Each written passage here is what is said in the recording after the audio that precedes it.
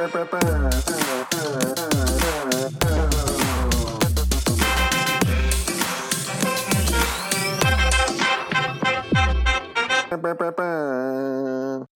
everybody, welcome to another week of the Soccer Thread podcast. I'm Dan Schrader.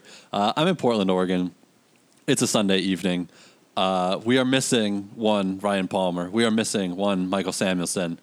But we got a crew here. The huge Colin Smith is in Swampscott, Massachusetts. I am in Swampscott, Massachusetts. It was a great day today. Went to the beach. Also had the first ice cream cone of the season. When you go to your seasonal ice cream places and they've opened up for the year and you sit outside. I mean, I guess you sit outside now because coronavirus or whatever. But that's a really good day. It was today for me, and so I'm feeling great.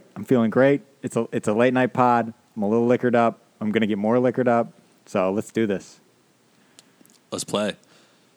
And filling the space of two men is Kevin in Milwaukee. All right, I'm excited. I watched a lot of soccer this weekend, and usually I'm pretty bummed during FA Cup weekends because I don't have ESPN Plus and I'm too lazy to find a stream. So being able to actually watch soccer without going to weird websites and some EPL is exciting. That's, oh man, is that depressing, my life, what this has got to? Oh.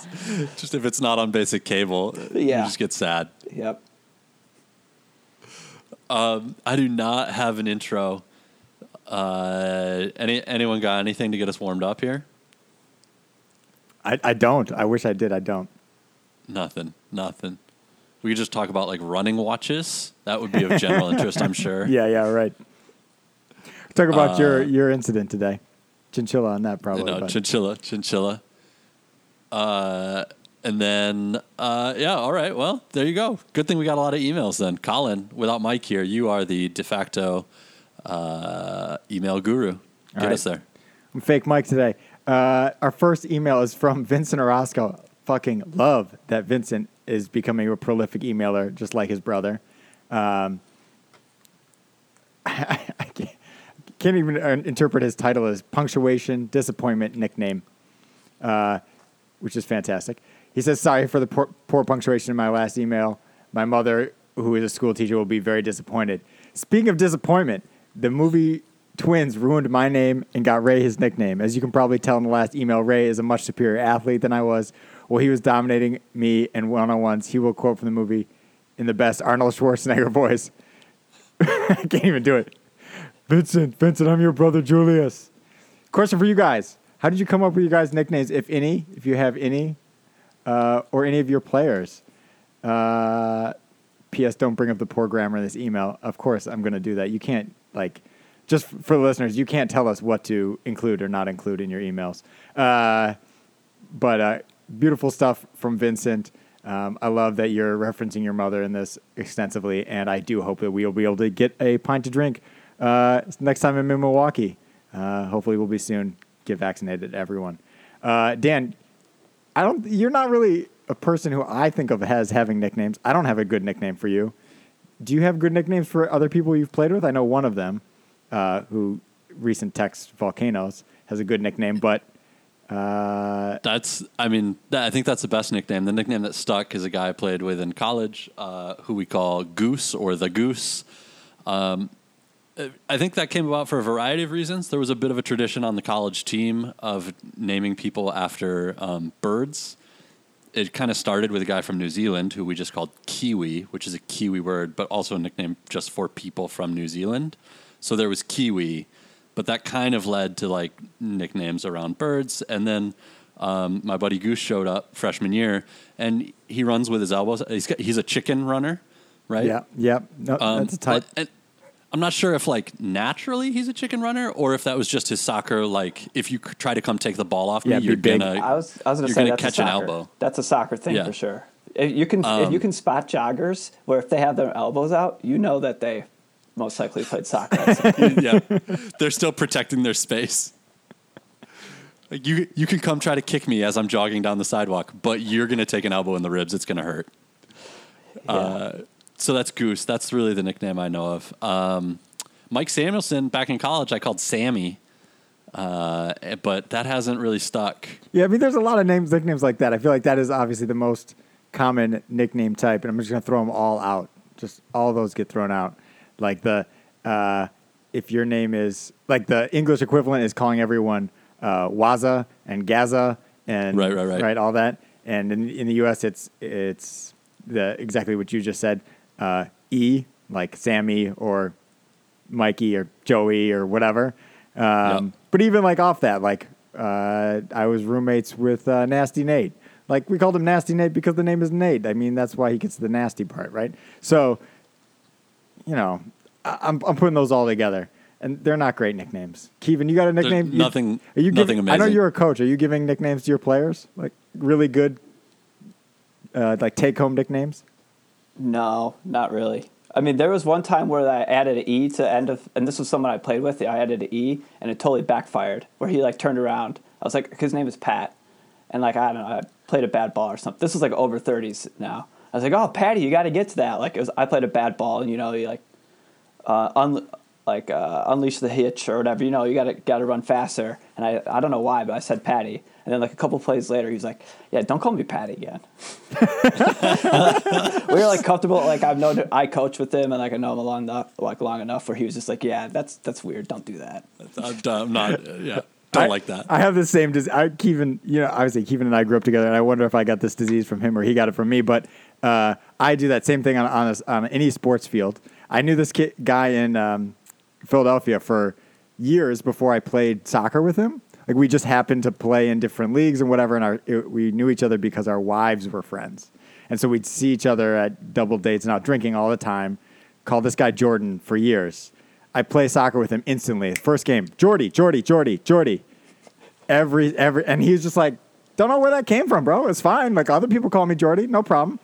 But I was just like, yeah, I don't know. But when you're on a soccer field, you just morphed for me. You're more loose. You're more loose during a game. Yeah. You know? I couldn't help it. You gotta let it flow. It's when you're on the pitch, bruv. Yeah. But I think the only good one coaching is that's a slippery slope. I mean, I think the closest I had, his name was Jack, and he was like, he's a good leader kind of thing. So I made him my captain. So I always called him Captain Jack, like Captain Jack Sparrow. I guess that's kind of a nickname. That's good. That's good. Pretty good. Yeah. The one in this category of like Goose, where it's like the name does not relate to your name at all, that I used for a long time with a guy I played with, is a great friend of this podcast, and that's Beefy. Beefy, his first name, his real name is Tyler, and he came on to an indoor team, I believe at the same time as another Tyler, and we just knew we couldn't have two Tylers on the team of 7 guys, and they were both kind of new guys. And Beefy is a very jovial character, a very funny man. And we were talking shit before a game, and he was talking shit about how good he is at FIFA, and said, "Yeah, look me up, play me. My gamer tag is Beefy6." And we were like, "You gave yourself the gamer tag or the nickname Beefy?" And he's a thicker man. I often compare him to Luke Shaw. He's a really good passing left back, but just like a big bodied dude. Solid. Solid. But I just love that he gave himself the name Beefy. But then literally, that was like the second time I ever met him. Called him Beefy. The rest of the time I knew, hung out with him for the next 5 years, still do call him Beefy. My wife calls him Beefy. Cliff, super producer Cliff, calls him Beefy. Cliff's wife or partner calls him Beefy. Like all these people who get introduced to him from me now call him Beefy. And when I do that around, or new people do it around Beefy's wife, she's like, "What the fuck? Who is that? Is not your name. No one calls you that." But anyone who's now connected to me coming through all knows him by this one name, which is really funny for me. That is excellent. Yeah, that's a good one. I thought of that one too. Man, I wish there were better nicknames. Yeah. I don't have much. I mean, that's my favorite one. If we want to go to some of our favorite players, the God's up Good there. point. That's a pretty good one. Yeah. That's true. Icy Bacon. That's one we use on the thread. I don't know if the people listening probably don't know that one. That's Aaron Johansson, because he looks like Kevin Bacon, but he's from Iceland, right? explain. Pretty advanced. Yeah. Pretty advanced nicknaming there. Yeah. Yep. I'm sure we got other ones like that are just weird. Before we move on, all right, moving on. Before we move on, Yeah. he shouted out Highbury Pub. If you're ever in Milwaukee, good place to watch a game when all is back to normal. Just wanted to give a shout out. Thanks, Vincent. Great holler. Next time everything is back to normal, me and Kevin are meeting the Orozcos there for a beer. So looking forward to it. Amazing. Now we get an email from the another one of Milwaukee's finest, Spencer J. Dixon. First of all, he apologizes for not having emailed in a long time, and which I love that our listeners. I feel like they need to apologize for not emailing because they know that they're so much a part of this, and if they don't email, they're letting the whole team down. Really, it's not about them. It's about the team, and you're letting the team down if you don't email us, Spence. He says, I'm going to lie and say it's because I haven't been invited on a single podcast yet. I've been in the running not only for most dedicated listener. I love that he has a top 10 list of most dedicated listeners in his mind, and he's like, I'm sixth. I got to get up there. Got to be in there. He says, I think I've heard them all at least once, but over the history of time, I've been short list of most involved, emails, etc. Spence, we love you. We'd love to have you on. The reason we get Kevin to pinch hit is because we know that he doesn't fuck up the audio, and even our own, like the real people who are supposed to be on this pod every week, fuck up the audio. And Kevin's reliability on audio is really his main quality. He's a utility podcaster. Yeah. This podcast could be about cars. We'd call Kevin. Yeah. It could be, anything. Could definitely be about hair. Yeah. Any topic. I don't really add a whole lot. I'm just there for the ride. But I have good audio, so it works. He's replacement level. That's all we need. He's minor league at everything. He says I'm going to go back a few podcasts. This one, I'm not even going to ask any question. I'm just going to, because I would ask the question myself. But the guy, he wants to talk about men's league player types. He says the guy who was a solid player in his prime, but is there for the social aspect and loves playing indoor goalie, doesn't take it too seriously unless it gets heated. And then all of a sudden he's competitive and he goes all out. That's Spencer just describing himself. 100% Spencer describes Does he himself. play indoor goalie? Yeah, he's not a goalie, but he will play indoor goalie because he feels like it's a big role on the team. He doesn't have to sub out or anything. That's true. A very important role. And he'll dribble out of the back. That's what I was going to say. What's the name of the goalie that tries to dribble the whole field? Yeah. Once a game, though. Just once a game. Yeah. It's that guy. Spencer will do it a couple times. Spencer will play indoor goalie like the way you use a FIFA goalie if you're playing against really bad, like you're playing against your sister in FIFA. You're like, let me just put this down and see if I can make it all the way to the other goal. Like that is how Spencer's playing indoor goalie, 100%. Or he's trying to ping a pass the entire length of the field or something like that for sure. Which I just love. I would love to I feel like there's Spencer a slight variation on this player who is a very good player, but now just sits and basically plays a Pirlo role where you just always have the out valve. Yeah, right? he wants to play that from goalie. In indoor it is, right? Yeah. You just play the ball to him, he plays it out the other side, he'll find a pass, he'll hit the long ball. This is a great player to have on your team in men's league. Oh, for sure. And he will play goalie. I'm with it. He'll let him a soft goal every once in a while, but then that one magic ping, 40-yard, just under the 3 lines. I don't know if you guys have 3 lines in your place, but just that magic ball makes up for it. Yeah. Just maybe bounces off the wall at the line. It's just a perfect ball. Oh, yeah. And that, men's league indoor goalie, you're like, oh, that was a soft goal. You look at each other, no one wants to take the gloves from him. No one, No. You're like, who's going to complain? Fine. Which of us? Fine, cool. Keep it up, Spence. You're doing great back there. He says on Pulisic, we just touching on Pulisic. He says Mike's take was so bad. I think there's a time where he needs to go somewhere else and score 10 goals a year, and that would be good. He basically did that at Chelsea. He just doesn't appreciate this COVID take. But that's actually why Mike isn't here. Yeah, he couldn't face the kicked heat. him off. Yeah.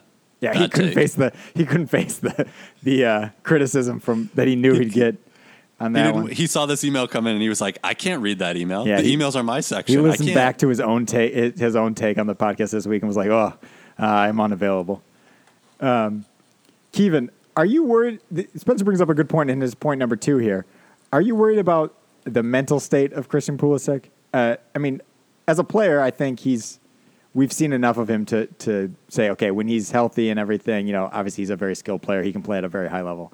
But are you worried about his mentality? Spencer thinks he's too fragile. Does he get a minor injury and say he can't play? Does he lack that hardcore drive to be like the best that, quite frankly, separates the people with a lot of talent who are pros from the people who are remembered as the greats of the game, which obviously we think Pulisic has the potential to be at least on the U.S. men's national team level. This question got me thinking in that, I mean, who am I to challenge the gods, mental strength? But at the same time, I feel like a lot of his injuries are like, the soft tissue, the ones that are hard to come back on.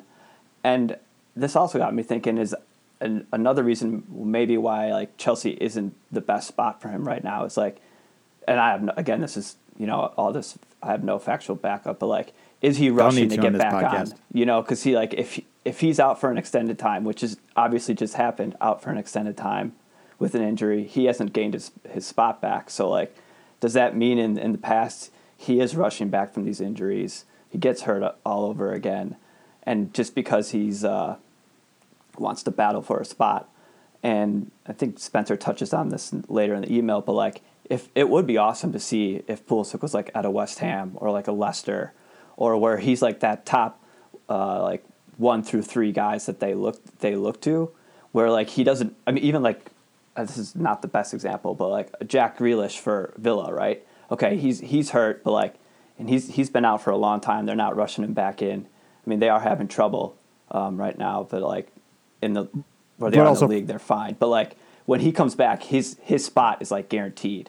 Where at Chelsea, Pulisic doesn't have that like that convenience, I guess. The opposite, the flip side of that coin is like we've had guys in that situation before on a U.S. level, and that would certainly be the case for a lot of our U.S. players in MLS.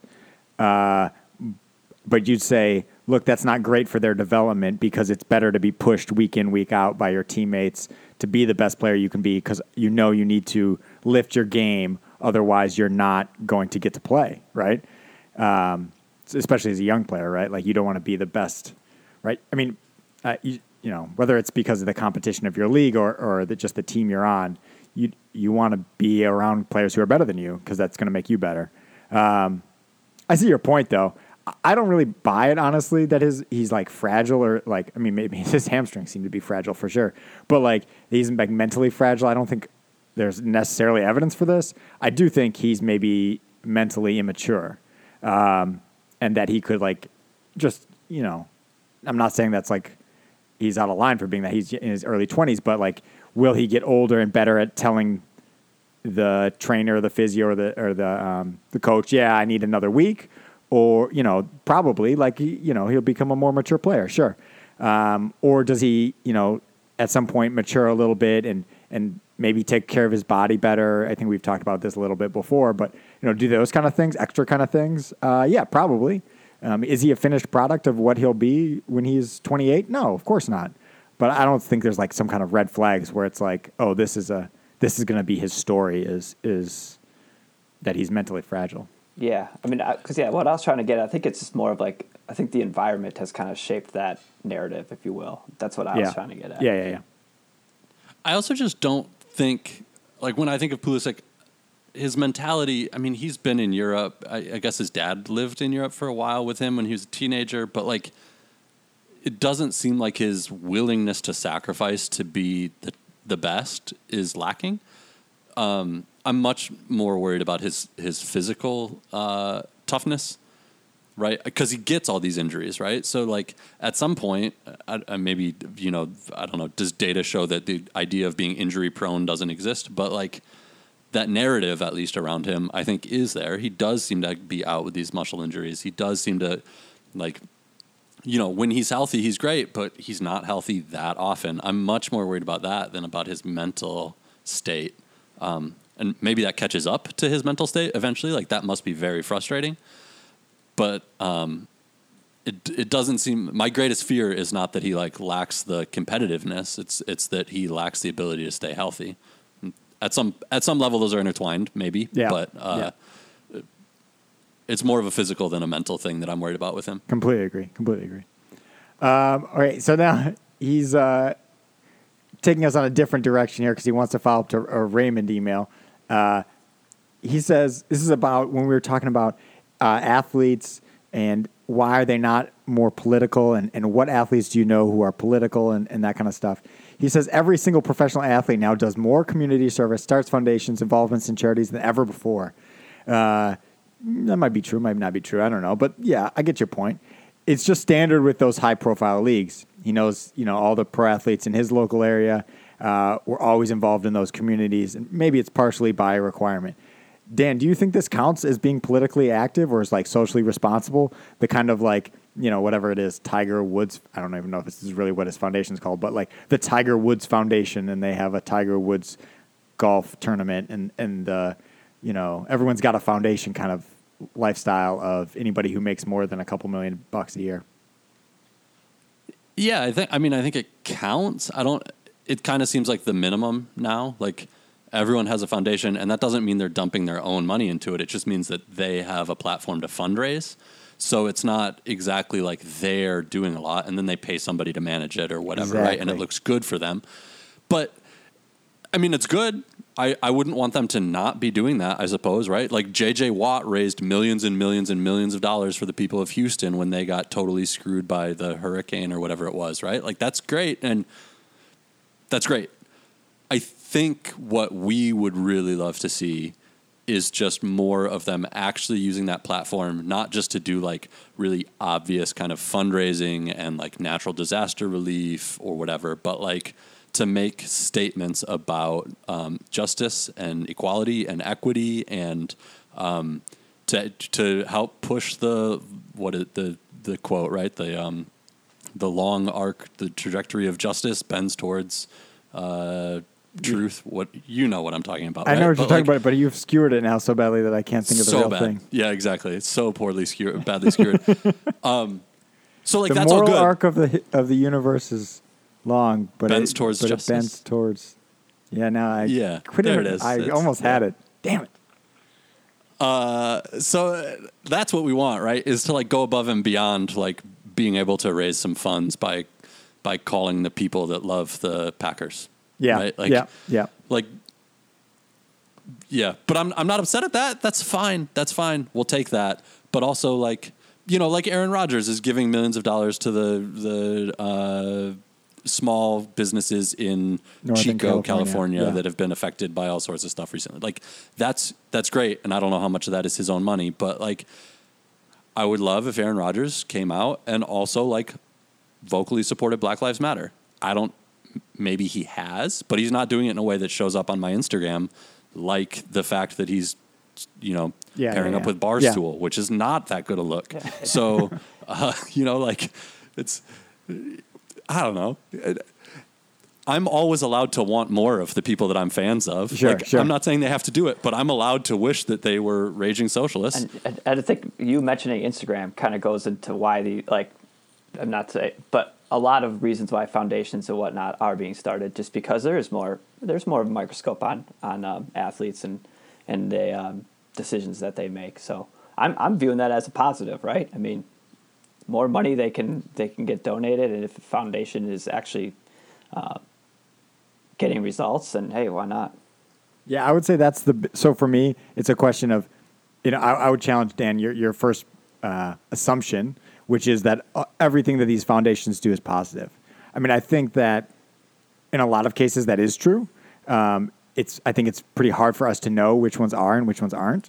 But just because they're nonprofit foundations set up by a famous person, they can also serve as a vehicle to fundraise money or put their own money into, and just be a way to be tax advantaged and pay your friends, right? So I'm not saying that any of the names we've mentioned are using it that way, but it definitely happens, right? Like it's just a known fact that it will happen. So, yeah, I mean, it's probably net positive, but I wouldn't say like just because every athlete has one now or something like that, that means they're all positively affecting the world through their actions through their foundations. So. And I love to see the athletes out in the community. Like, I think that's also very important, right? That they're not just like hanging out in their big houses all day. Like, they're out there, they're shooting hoops with kids at the high school. They're like, I know Dame Lillard does a lot of this kind of stuff. Like, he may be above and beyond what a lot of people are doing, but that is important. Even, I mean, financial and using your voice for political reasons is good, but also like being a member of the community is also like, I give a lot of credit for that. That shows you really give a shit, right? Like, yeah, I mean, how much is those guys' time worth, right? Like, and that's how they spend it. That really shows commitment. Yeah, I totally agree with you. Why do we expect more from athletes rather than wealthy people or owners, CEOs? I think the answer to this is pretty straightforward for me. It's because of the visibility, right? Like, nobody knows who the CEO of, I'm just going to say, Spence, you and I worked at a factory together in high school. That factory is called Visa Lighting. They had a CEO who made, I'm sure, a ton of money. Do you or I know his name? No, we don't know his name. He's a rich guy CEO. But, like, if he's on Instagram, does Dan care? Like, no. Whatever. Dan's trying to figure it out now, but the company's probably been sold. But whatever. Like, this is my point. That guy is not influencing anybody. He is not an Instagram influencer. He is not a social media influencer. No one gives a shit what he thinks. He just can use his money to sway people, and I'm sure he does that. But,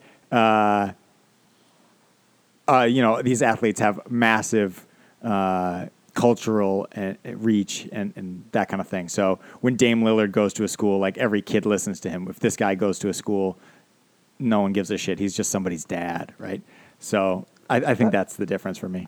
I'm seeing where Spencer's, and I think this is what he's trying to get to in the question is, like, why don't we see him? Like, I mean, Mark Cuban is an example of like an owner that has like uses money and his platform as like the owner of the Mavericks to like take a stand and try and at least in his eyes, like, help the world and like help things out. So I don't know. I think maybe that's what his question is trying to get to. Like, why don't we see it more often?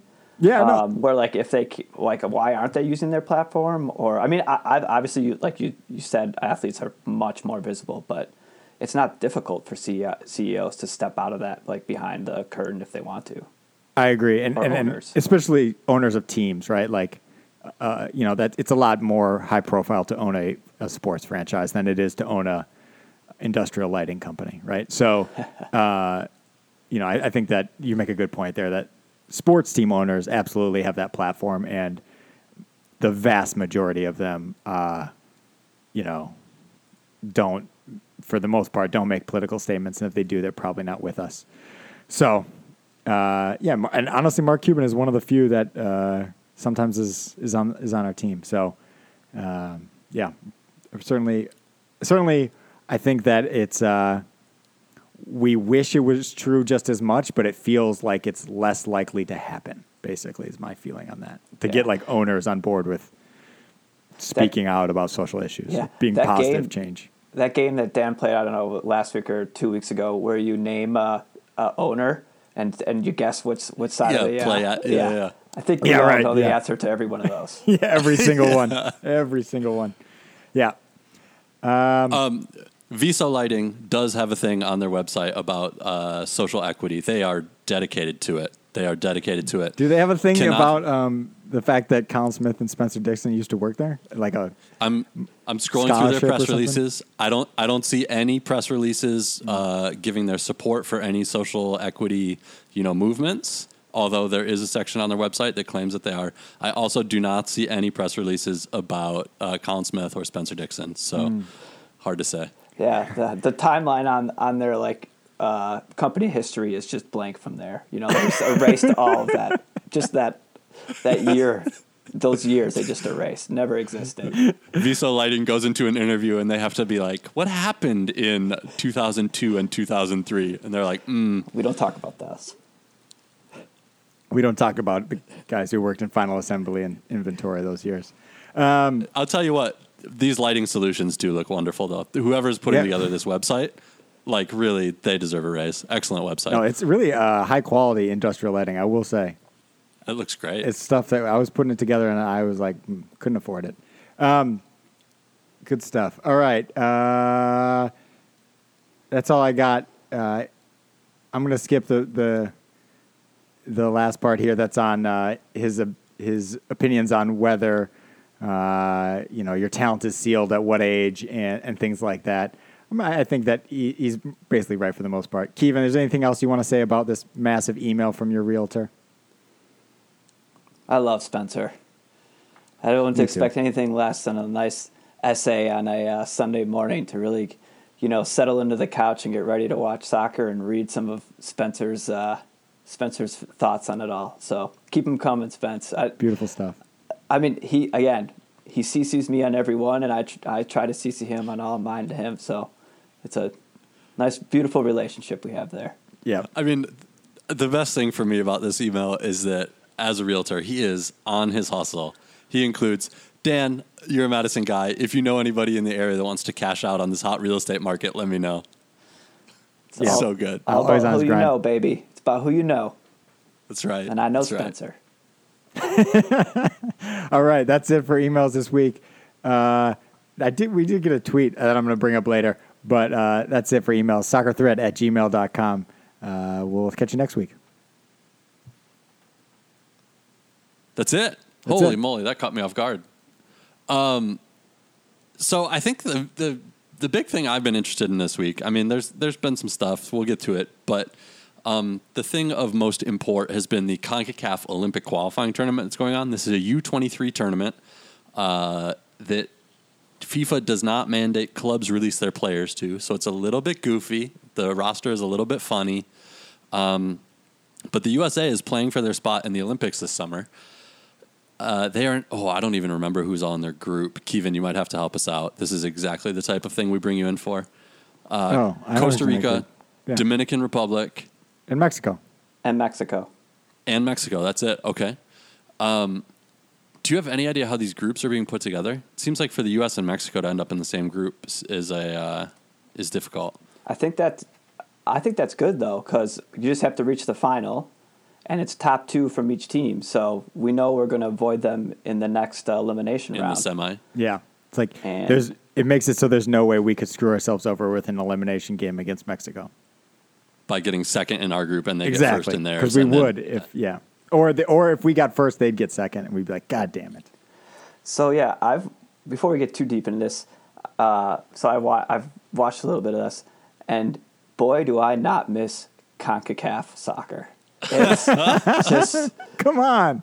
oh man. So I mean, it's been a long time since I've watched like meaningful CONCACAF soccer. So I just like forgot what it is, but just 11 people behind the ball, a little bit of messiness, Yeah. It's USA always has kind of trouble in the beginning, like kind of figuring it out. But I mean, I've seen it where they'd never figure it out. But again, Yep. just from going to like regularly watching Premier League or like Champions League, and then all of a sudden dipping into CONCACAF, brings back good times. It shows things only CONCACAF.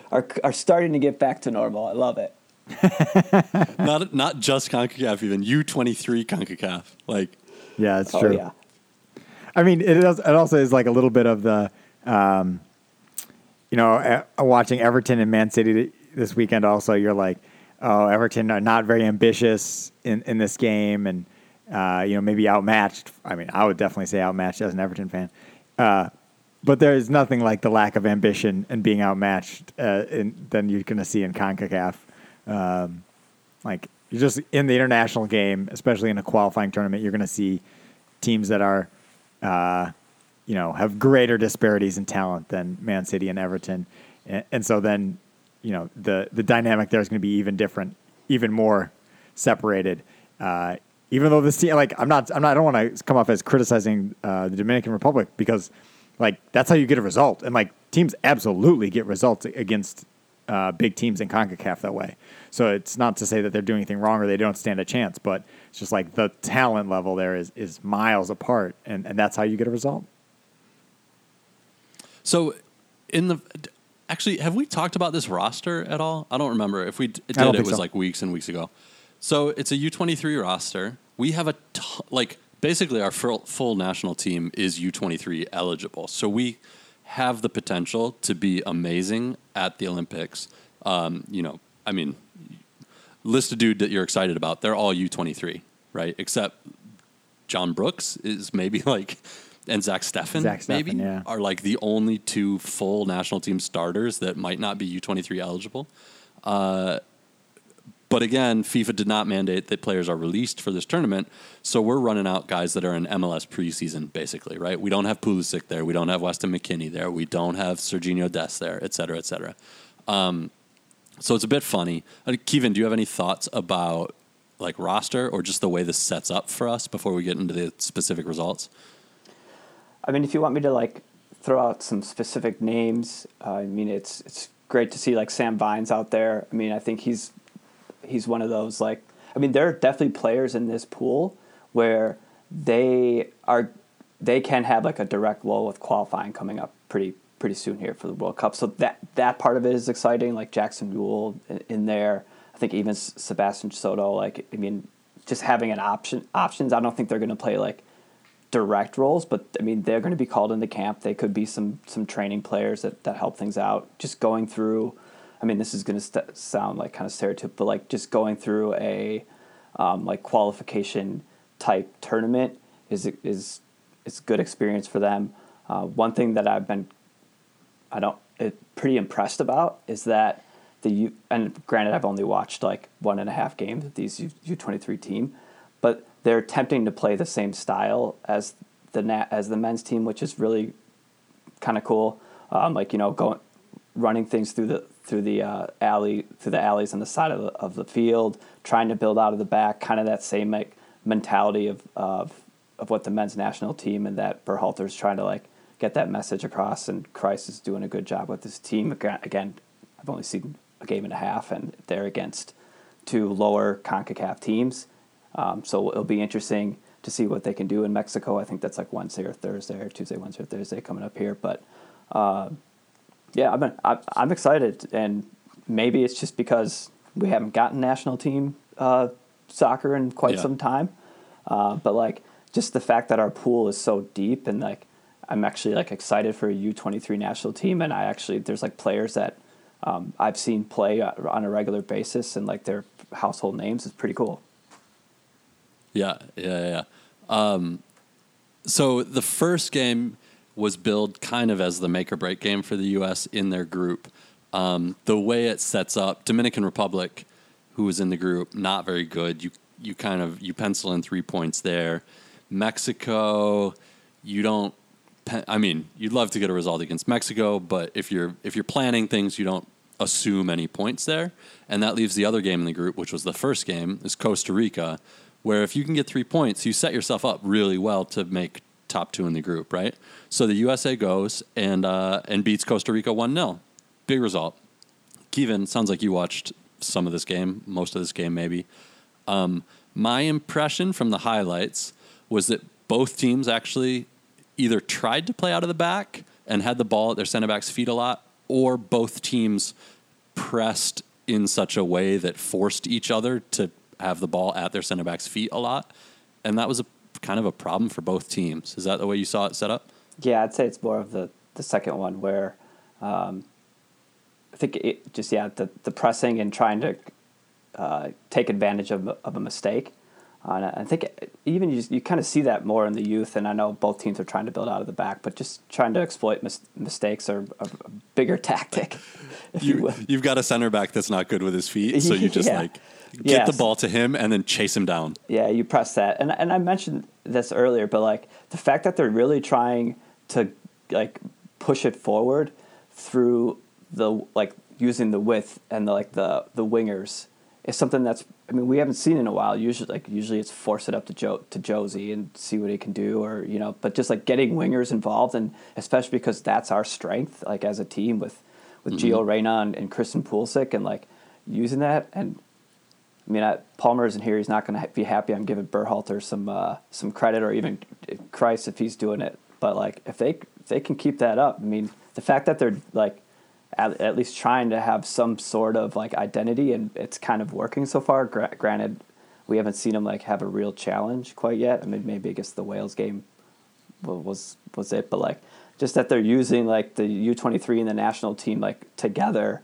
and like, all right, we're going to try to have this identity and we're going to instill it in the young kids. Is like, I don't know. I was impressed from the first couple games I've seen here.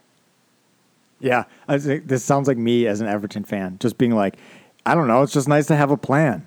Like sometimes the plan isn't working or whatever, or you have a certain guy who can't, carry it out, and you're going to need to figure out a solution for that center back. Like that guy's maybe not going to be a center back in this kind of system because we're going to ask too much of him. But we have a plan that seems to make sense given our talent.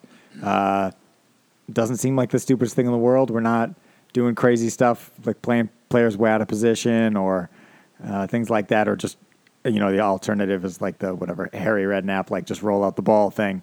We got a plan. Okay. I don't know if it's the best one, but like, shit, like that's good enough for me as a fan. There's a pattern of play. You can see how they're trying to play. Yeah. It's not a total, it's not not a a shit mess show. out there. So, okay. All right. Yeah. So I think this Costa Rica match, 1-0 in the end, got those 3 points that set us up really nicely. Probably could have gone either way. There were like some really bad giveaways both ways. The goalkeeper in that game, Ochoa came up big, had 9 saves, I think, which is a lot. None of them standing on his head saves. But a lot of like breakaway, like coming out, cutting down the angle, making sure he's big. Yeah. Like one really good one of those. One really good one-on-one. And I would just say that he was expected to be the number 2 going into this camp, and won the job in camp, which like makes sense. Like, I don't know. That's why there's a camp, right? But like, I think that's pretty interesting to say, okay, from our young keepers, we have a guy who's maybe overperforming or outperforming expectations, and then backs it up in the game. I think that's a really good sign. He's I can't remember where he plays, Colorado maybe? No, Real Salt Lake. But yeah, it's just great to have another, a young American keeper who, looks like he'll be on an upward trajectory. Not good enough, obviously, to get the start in the second game. It turns out Marcinkowski comes in the second game. That's who's supposed to be the starter, right? So yeah. Dominican Republic. This is the one where you pencil in your 3 points. They're not very good. Kevin, I know you watched this one today. I checked at halftime. You texted to see if anyone was watching. 0-0, like not deep into the second half, but like 56th minute or something like that, I think was when you texted. It did not make me very comfortable, but turned out okay. Yeah, so this is where I got my nostalgic CONCACAF feels, was watching that first half. You got it in your feels. And so that's why I can't be like all positive right now, just because, I mean, Dominican Republic, they came into that first half with a plan, and it was working. I mean, U.S. got plenty of opportunities. They weren't finishing them, and they just couldn't put the game away. And then I guess, 66, they turned that corner. But that first half is what scares me a little bit, where, I mean, once we go up against a quality team, the U.S. has done this to us numerous times in the past, got a little bit of string of some good results, and then it just takes one game to completely undo it, which is part of the qualification system. And that's something that the U.S. has had issues getting over that hump. So that's what scares me. That second half is what scares me, is the teams are going to set up like that. I mean, if Mexico has talent, I mean, even a Canadian team has talent. If they set up like that and just the ball rolls their way, we're out in the quarterfinals, and what do you know? We don't qualify for Olympics, and the entire tournament is a failure. So, it's scary. It's a weird thing, right? Where we can win our first 2 games 1-0, 4-0. We're playing Mexico next. You've got to figure that it's very likely we lose that game, and then we'll play either Canada or Honduras in the next round probably, and that's a one-off game for going to the Olympics. And exactly what you're saying, like either Canada or Honduras, you can definitely imagine beating us, right? And beating us exactly in the way that we showed is kind of tough for us, or maybe it's tough for every team, right? Like if you set up that way, but like it's just like you can have We've seen it so many times. You've seen it so many times, and you can have the first 2 results be so good, and it still doesn't give you much confidence for what's coming, right? Like there's still this hurdle that's always going to be tough to win a one-off game in CONCACAF, and it's coming. It's just you're going to have to win this one-off game in CONCACAF, and we can lose those. We can lose those with the best. To give him credit, it was working until the 66th minute, and then the blink of an eye, it's 4-0. So yeah, maybe that turned that page. So I'm not going to be too negative. We'd have to be the favorites in a game versus Honduras or Canada, but for sure. So we're on 6 points in the group. We've got Mexico coming up. I didn't check how they've been doing, but I guess I would assume that it sets up that if we get a result, we would be top of the group. If we lose, we'd be second. Either way, we're through. So that's all good. And then the way that the qualifying works is you need to win in the semifinal to qualify. And the final is actually pretty meaningless. It's the semifinal that you have to win to get to the Olympics. And then who cares who wins the CONCACAF tournament? Like, getting to the Olympics is the point here. Like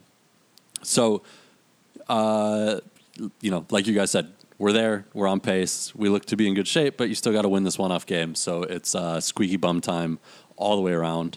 Hopefully Kreis is seeing some guys, figuring out how to play it. He's obviously rotating his goalkeepers for what that does not mean. Hopefully at least it means he's trying some stuff, getting some ideas, figuring out how to win a one-off game. We'll see. But sure would be fun to be in the Olympics, because for that, you do get Weston McKennie, Christian Pulisic, Tyler Adams. You get the whole crew. So that would be a lot of fun. Absolutely. In Olympic eligible player news, Serginho Dest, playing for Barcelona, obviously, gets 2 goals this weekend for Barcelona, who are chasing top of the table Atletico Madrid in a 6-1 win for Real Sociedad. Turns out he got the game winner, the 43rd minute. He gets the second goal in the 53rd minute. He gets the third goal, and then after that, some guys just, these type of players that just pile on when the game's already out of reach. Messi gets 2. Ousmane Dembele gets another one in the end. Who cares? Those third, fourth, fifth, sixth goals. Who cares? Serginho Dest, really the key player here, obviously. This is the first American player to ever score a brace in La Liga. Is that surprising to you, Colin? I mean, it's not entirely surprising to me in that, if I'm thinking about past U.S. men's national team players who have played in Europe, they aren't in La Liga. Like a lot of guys, we've had guys in the Bundesliga, we've had guys in the Premier League, of course. Not a ton in Serie A, not a ton in La Liga. So in that sense, no, it's not surprising to me at all. But it is kind of perplexing to me why you do see a lot of Mexican national team players in La Liga, and you just don't see Americans. And there's plenty of guys who are, dual nationals or have Mexican heritage who play for the U.S. men's national team. Why aren't those guys playing in La Liga if it's some kind of cultural thing? And, maybe our whatever white bread Clint Dempsey's from Texas actually and speaks Spanish. But, I don't know. Brad Michael Friedel. Bradley. Why is Brad Friedel playing in the Premier League and not La Liga? Okay, well then maybe that makes sense. Maybe he's more comfortable in that environment. Is work permit anything? I have no clue. If this I don't know. Right? Is work permit different with La Liga versus I Premier League? I guess I don't know. I don't know. Right? Maybe it's where the scouts come and stuff like that. But so it doesn't surprise me in that sense. But in another sense, it's we should have more guys in La Liga. It's obviously a great league, probably the best league in the world most years, many years. So it's great to see him there, but it is a little weird. Just that nobody's ever scored 2 goals in La Liga. It's a little weird. It gives me butterflies to see him score, and then Lionel Messi, the best player in the world, Ever. coming up and giving him a hug, and even just with McKennie and Ronaldo. So, it's just, Yeah, 100. Both of his goals actually, the celebrations, Griezmann's right in there, Messi's right in there. It's has not really, I don't watch up a lot of Barcelona or La Liga, right? But watching the highlights of these goals, it really sunk in. You were like, oh, he's playing with these dudes. Yeah, it's This is weird. top level. The thing it reminds me of personally is like if you had like a created player in FIFA or something like that, like a guy who you know tweaked his stats and did the training shit, and then you were like, oh yeah, now my guy's on Barcelona, and you're like, and he's playing with all these guys, and you're like, yeah, but he's not a real player. Like Serginho Dest to me is like kind of not a real player. Like he's, you know, we just made him in a fun lab. to see his name. Yeah. Yeah. But he's been doing well actually at Barcelona. He's like starting at Transfer Market's got him at right mid actually. I don't know exactly what their system is, but that seems they play three in the maybe back right sometimes, wing. so he plays like a Yeah, wing I back. thought kind of a there was a wing-back. little hiccup where he wasn't playing, but he's really He was just a little hurt, a little Pulisic hurt. But now he's got his Little. spot back and scoring braces. So That's excellent. So we've got an offensive defender scoring a brace in La Liga for Barcelona, the biggest team in the world. Kevin, is he your top American player right now? So if you're going like most important player, I don't think he's our top player, but I still got to give it to McKennie, just the way he can control midfield. And if he's, because I don't know, just like, and he's just so much fun to watch where like, yes, I mean, Dest is like, he controls that side of the field and he runs up and down because that's what his role is. Where like, I feel like McKennie is like more of like a Swiss Army where like you can, in the middle of the field, he can win a ball for you. He can distribute for you. Where like Dest kind of, I mean, I'm not taking anything away from him, but like, you know, his responsibilities up and down the field, get crosses in and, you know, get the ball forward and run at people a little bit. Where like McKennie just like, he can do it on both sides of the ball. So that would be my number one is McKennie. That does feel to me like if McKennie was out, that would make me very nervous about how we would set up. Whereas if Dest is out, you're like, all right, it's going to be a step down, but you can still plug and play. And that might even be true for Pulisic. He's not going to like, I mean, he's probably the most skilled player on the team, right? But he's like, if he's out, you're not necessarily shifting the way the entire team is playing. But if McKennie's out, you might be doing that. Tyler Adams, you might be doing that too. I don't know, Colin, do you think, where's Tyler Adams in that conversation? So honestly, this is the surprising part for me is that, and I'm sorry Mike isn't on this podcast, but I would have my top three does not include Tyler Adams and it does not include Christian Pulisic. Right now, my top three is Dest and McKennie at 1A and 1B. You pick them, like, week to week. And then I'm taking Gio Reyna third right now. He's the one who's on a team that's still in the Champions League. He's starting every week. He still starts for that team. Like, he hasn't lost his spot. He's been hurt, blah, blah, blah. But he stepped back into the team this weekend. I think Gio Reyna is playing as well as any of those guys. Like, for right now, like obviously he doesn't have the resume that Christian Pulisic has because he's younger. But for right now, this week, I'll take Gio Reyna, man. Christian Pulisic is not doing anything when he's back and given these chances at Chelsea. I still think Christian Pulisic is a great player, and he's 100% on the team sheet of U.S. men's national team. Maybe he's the first name. I don't know, whatever. But for me, he's not top three right now, and neither is Tyler Adams. Tyler Adams has been falling out of the starting lineup at RB Leipzig all the time. So I think that if you're picking those guys in your top three, it's just because you're remembering their past performances. You're remembering that Champions League goal from Tyler Adams last year. But right now, they're not on it. That's fine. Class is permanent, whatever. Form is temporary. But right now, they're not on it. Yeah, well, I don't know if this is cool to bring up a soccer podcast, but Total Soccer Show.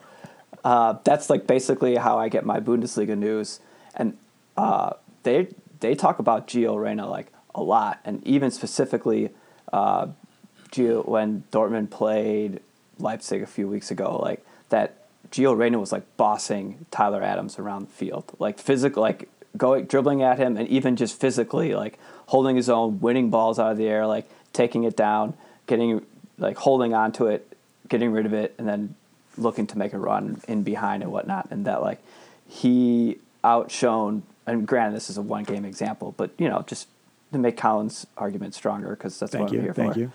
Yep. Just like Mike would say, I write emails for Colin, and we're one of the same people, or whatever his theory is. But just that. Yeah, I think Reyna, and just the fact that like we're having this conversation of like all these like world class players, and there's no obvious standout. Just makes you so excited for when the men's national team plays real games. That's the real takeaway. That's true. Do you prefer the guy playing at Juventus or Chelsea or Barcelona? Who's your number one? It's insane. Wild. Yeah. It's wild. The other guy that I think about like 8 or whatever years ago, 10 years ago. How long is this ago? But like we got Timothy Chandler, and he was playing at Eintracht Frankfurt, and we were like, dude, we might get this Timothy Chandler. Are you so excited about this right back who's playing in the Bundesliga? Like, now who would give a fucking shit if we had a right back who's playing in the Bundesliga for a low team? We'd be like, I mean, I guess he can be Dest's backup. Where's Yedlin playing? It's Champions League. Yeah. Julian Green was at like Bayern 2 or something, and we were excited. Yeah. But I mean, like, Yedlin is playing for Galatasaray, and like, I mean, who gives a shit about Yedlin even anymore? Like, yeah, he's playing at a team that makes a Champions League all the time. I mean, I don't know. He's really fallen off, and who gives a shit about him? Like, it's crazy. It's crazy. Our bar is high. It's great. It's great. The other guy, we're flying so close to the sun. I hate this. Too close to the sun. The other guy I think could be in the conversation for sure. Is John Brooks, who is starting, who I think could be very important for us. He's a little bit hot and cold. He's sometimes injured. But, man, when he's on his game, I think that helps the U.S. a lot. And I would put him in that conversation. Obviously starting lineup, so that immediately makes him top 10 field players. Maybe not quite top 3, but I think he's right in there in terms of importance to the team. Absolutely. Yeah. And definitely the best at his position. Hard to replace. For sure. And man, remember, and there was also a time when like the best U.S. player was just always a goalie. Like, Brad Friedel, and he's the only player in the Premier League, so he's naturally our best player. For like 15 years. Yeah. I remember, this is Dan, you love we had, forever, we had a gambling thing amongst just like the four of us where we're on a spreadsheet, and we'd always have one of the categories we picked at the beginning of the year be a number of goals that Americans would score in the Premier League. And it was like, will Jeff Cameron score this year? Was really the question. And it was like, somebody would put, most people put 0, somebody would put a 1 in there and be like, I don't know, Jeff might score, or maybe somebody gets moved in January. That's pretty hopeful to put a 1. Like, now, fuck that, yeah. It's a different world. That's your U.S. men's national team update. Olympic qualifying and, a bunch of other U23s that are just amazing, but not playing in Olympic qualifying. So there you go. In different news, Celtic and Rangers, both. Kevin, I'm not actually familiar with the story, so you're going to have to help me out. I think this is your item. They're standing. It's Colin. Standing rather than kneeling before the game. Still doing like the moment of silence, but just not kneeling. They're standing. What is that about? I just don't know about this. Yeah, it's curious, right? It's like it's this same thing as. Tell me out. Who's the Premier League player who did it a week ago? Zaha. Yeah. Well. Yep. And so it's the same thing, right? He's saying the knee is no one. It is meaningless now because everyone does it all the time. It's just 5 seconds at the beginning of the game that people just mentally tune out from, and then you resume, and who cares? So from that sense, it seems like, okay, good. Like, we're talking about it. That's good. It's just weird coming from Celtic and Rangers, honestly. Like, I don't know, like, if it's like the cultural thing of like me not getting that rivalry or whatever, but to me that rivalry is like filled with violence and people, Protestants and Catholics, being mad at each other for being Protestant and Catholic, and like that's the same thing, right? If you're sectarian, like get over that, right? And there's this, they wouldn't give them the honor guard this week because of their rivalry, and like, come on, that's rooted in that religious divide that you hold between these two clubs, but you're gonna act like, I don't know, it just feels more like an acting thing to me because of that, I guess. But I guess this is driven by the players, so maybe I'm out of line here. But anyway, this is all the backdrop from all this, if people aren't informed, is that Glenn Kamara, a Rangers player, this past week in the Europa League was racially abused very clearly by a Slavia Prague player who called him a fucking monkey, I believe. So, yeah, I mean, if there was ever a time to stand up for your teammates, who are being abused, this would be the week for Celtic and Rangers. So, in that sense, maybe I want to give them the benefit of the doubt, right? Because they've been talking about this all week, and they thought about this clearly. This wasn't like some kind of gut reaction or something like that. But it is weird to me, the whole like now we're going to stand thing. I wish they could be doing something else. It muddies the water between like, am I ignoring it, or am I ignoring the issue by standing, or am I trying to create more awareness for it? It's not a good form of protest if it's a form of protest because of that. It's not clear with the message you're sending. You should be clear about the message you're sending. The message is a little bit like maybe anti what kneeling stands for, yeah, instead of like mixing it up or like bringing more attention. Yeah. Like it could be construed as being like, we're actually against kneeling. Not a good look. Yeah. It's just like, which is, I mean, again, maybe it's just I'm wanting too much from the players, and I don't have a better answer necessarily, but except like, I don't know, if they all linked arms and had something under their shirts and put the thing where you pull up your shirt and your undershirt says, "Stop racist abuse. This is my teammate," or whatever. I don't know. Come up with something good. Yeah. So I'd like to see something like more coordinated, more like that. I mean, I love anything that's like actually stop the game, right? Like the first 1 second there is like, yeah, we're doing this as a way to not interfere with the game. But if you like interfere with the game, I think that's a really good way to know that the papers will cover it.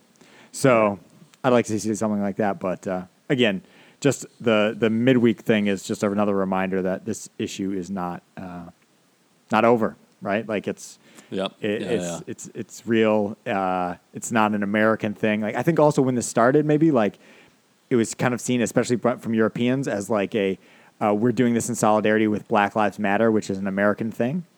Right. And like police brutality in America. And we're doing solidarity with that. But now it's like, racism is real in Europe as well.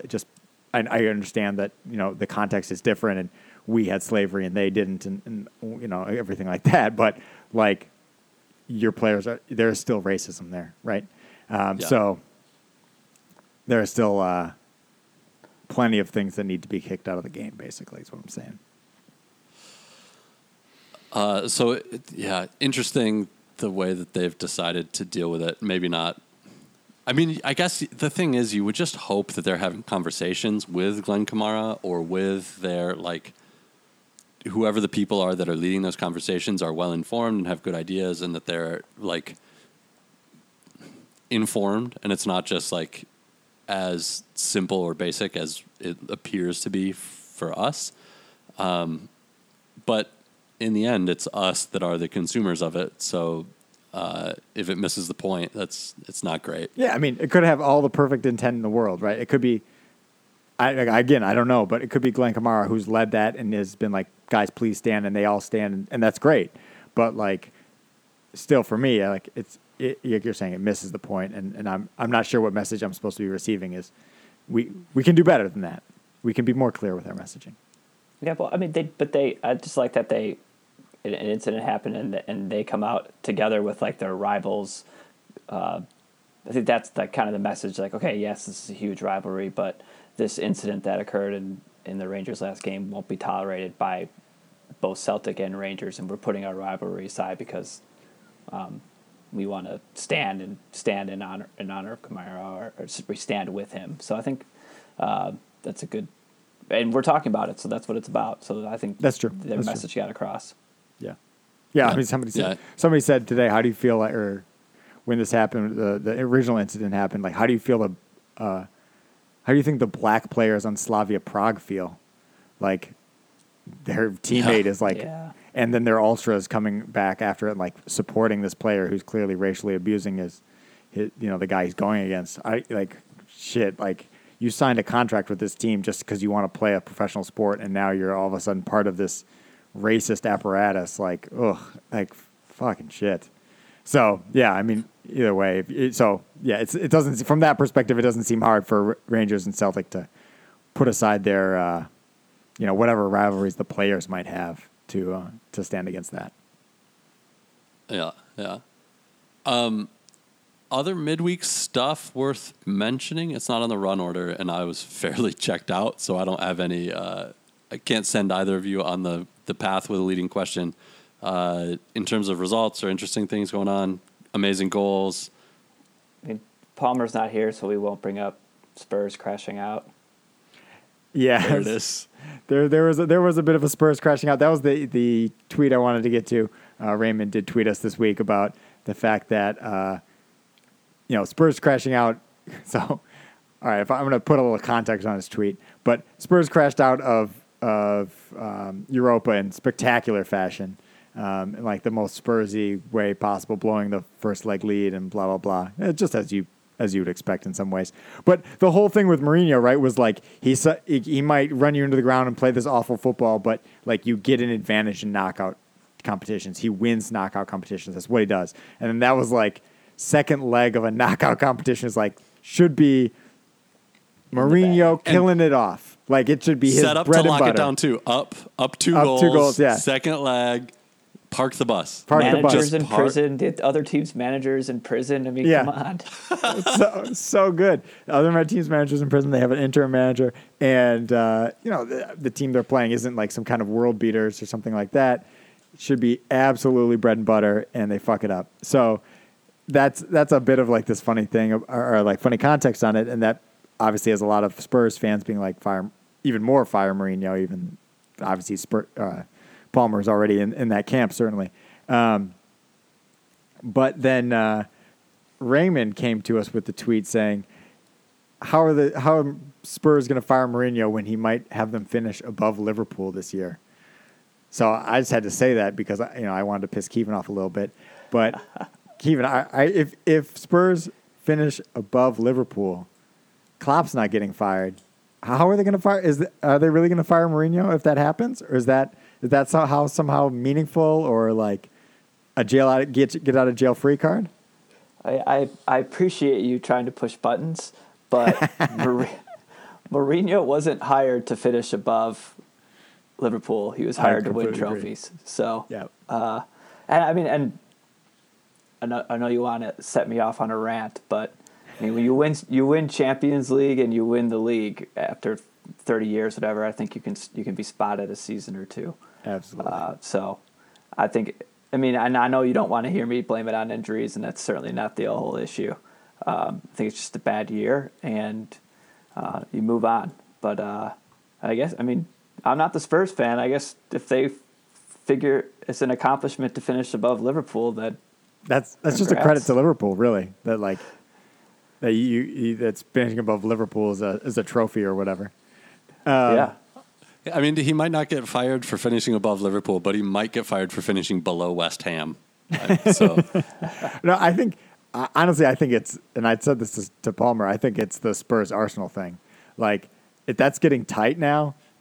What's it now? 6 points different. At some point, it was like 15 or something crazy apart.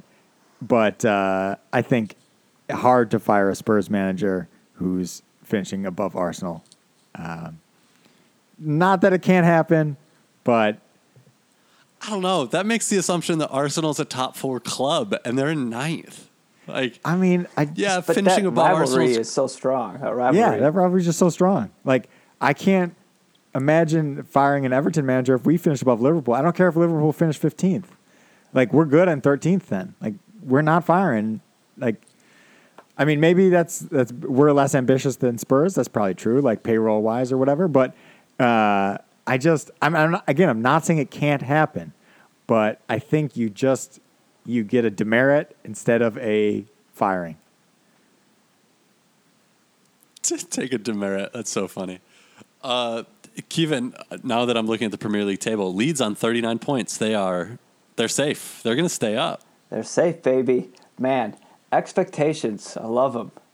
I mean, the expectation was just to stay in the league, and the fact that they've sealed this up, and I can just enjoy the type of football that they play with a little less nervousness of not going down is lovely. Now I just need him to get above 47.5 points because that's what my preseason wager is at. So that better pay out nice because that is a lot of points. But I had one for them to stay up, so that's good. I feel good about that. And then the other one, 47.5. But They look good to get there. They look okay to They're get on there. pace for it. Yeah, I don't they're know on what their pace for running it. looks like, but they're on pace for it. they have Sheffield, but then they have it's like Man City, Chelsea, and Man United or something after that. So Never know. Never know. Just get one of those. Exactly. No, but They're good for one. 39. I never thought I'd be like, 39 points. This is great. Like we could lose from here on out, and I'm feeling awesome. Yeah, that's awesome. Yeah. Where Palmer's stressing because they're in sixth place. So, yeah. Absolutely. The Expectations, feel-good- baby. The feel-good Keep 'em story of the low. year for us. Yeah. All right, guys. I think that's it for us. We're clearly running out of stuff to say. That was excellent. Kevin, thanks for stepping in. Thanks for having me. Appreciate it. A wonderful week on the Soccer Thread podcast. Thanks, Cliff. Love you, Cliff. Apex, baby. We got a number 1 today, so feeling real good. Love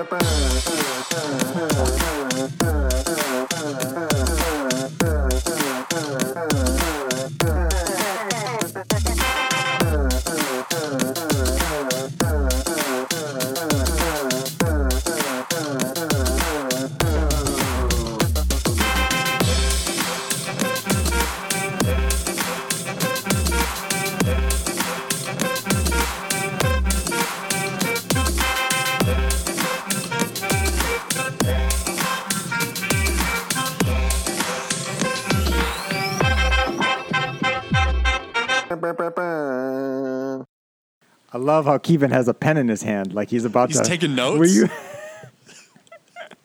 I love it. I like the idea that Kevin's he's not taking notes for his own, like he's going to give make a good point. He just wants to give us feedback afterwards. He's like, Yeah. all right, Dan, you had a 6.5 out of 10 today. You were really good in the first half, but in the second half you had some performances that really fell off.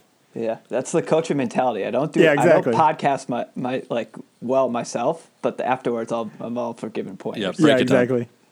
Just taking notes for the email that he'll write us later about this podcast.